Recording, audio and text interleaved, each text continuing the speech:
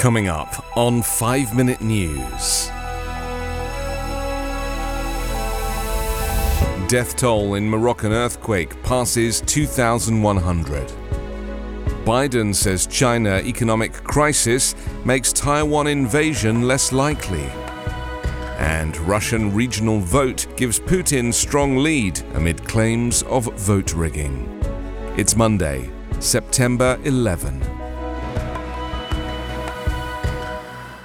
I'm Anthony Davis. Survivors of Morocco's deadliest earthquake in more than 6 decades struggled to find food, water and shelter on Sunday as the search for the missing continued in remote villages and the death toll of more than 2,100 seemed likely to rise. Many people were spending a third night in the open after the 6.8 magnitude quake hit late on Friday. Relief workers faced the challenge of reaching the worst affected villages in the High Atlas, a rugged mountain range where settlements are often remote and where many houses crumbled.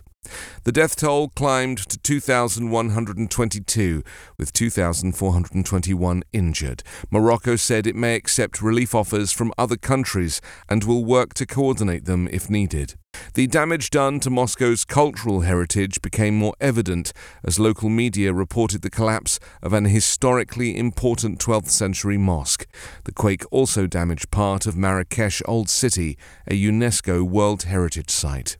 In Moulay Ibrahim, a village 25 miles south of Marrakesh, residents described how they dug the dead from the rubble using their bare hands. On a hillside overlooking the village, residents buried a 45-year-old woman who had died along with her 18-year-old son, a woman sobbing loudly as the body was lowered into a grave. With many homes built of mud bricks and timber or cement and breeze blocks, structures crumbled easily. It was Morocco's deadliest earthquake since 1960, when a quake was estimated to have killed at least 12,000 people. The government said on Sunday it had set up a fund for those affected by the earthquake. The government has also said it's reinforcing search and rescue teams, providing drinking water and distributing food, tents and blankets. The World Health Organization said more than 300,000 people have been affected by the disaster. President Joe Biden said on Sunday he held his highest-level talks with Chinese leadership in months, adding that Beijing's economic wobbles would not lead it to invade Taiwan. Biden said he met with Chinese President Xi Jinping's number 2, Chinese Premier Li Qiang, at the annual G20 summit in New Delhi. The talks were the highest-level meeting between the two powers in nearly 10 months, since Biden and Xi spoke at last year's G20 in Indonesia. Li, who became premier in March, attended the gathering of world leaders in place of Xi. The two leaders were not expected to hold talks at the G20, but unscripted encounters at the summit are common.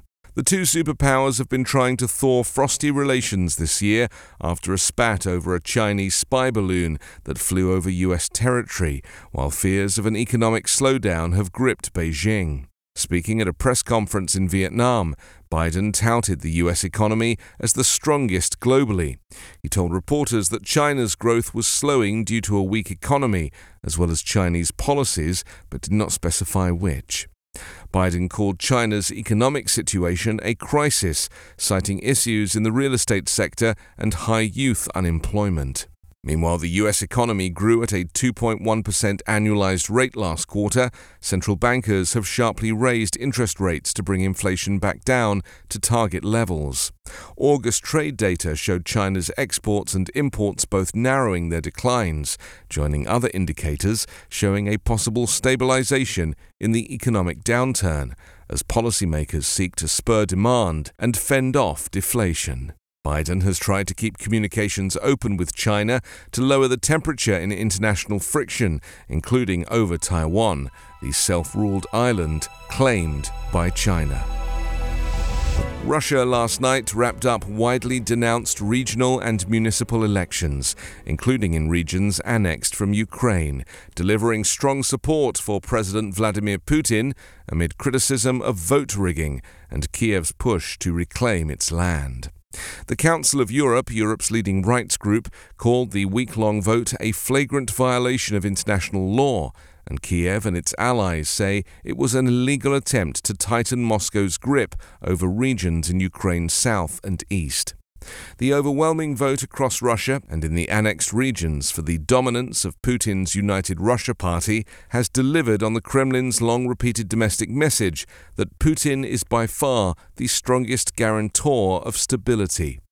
But in the region's voting, electoral competition was limited, as strong candidates, including some from Russia's main opposition Communist Party, were blocked from running by authorities.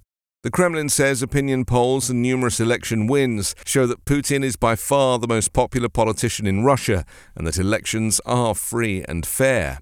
All significant legal political forces in Russia, including the patchwork of opposition parties that provide a semblance of competition at the polls, are broadly loyal to Putin and his 18-month-old war in Ukraine. Kremlin critics have said that elections in Moscow are easily rigged due to the capital system of electronic voting, which they say is impossible to audit.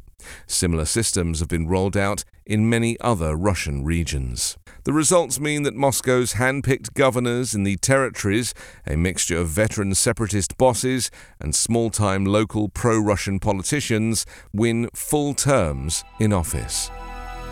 5 Minute News is an evergreen podcast covering politics, inequality, health and climate, delivering independent, unbiased and essential world news daily. I'm Allison Holland, host of the Kennedy Dynasty podcast. Equipped with a microphone and a long-term fascination of the Kennedy family, I am joined by an incredible cast of experts, friends, and guests to take you on a fun, relaxed, yet informative journey through history and pop culture. From book references to fashion to philanthropy to our modern expectations of the presidency itself, you'll see that there is so much more to Kennedy than just JFK or conspiracy theories. Join me for the Kennedy Dynasty podcast.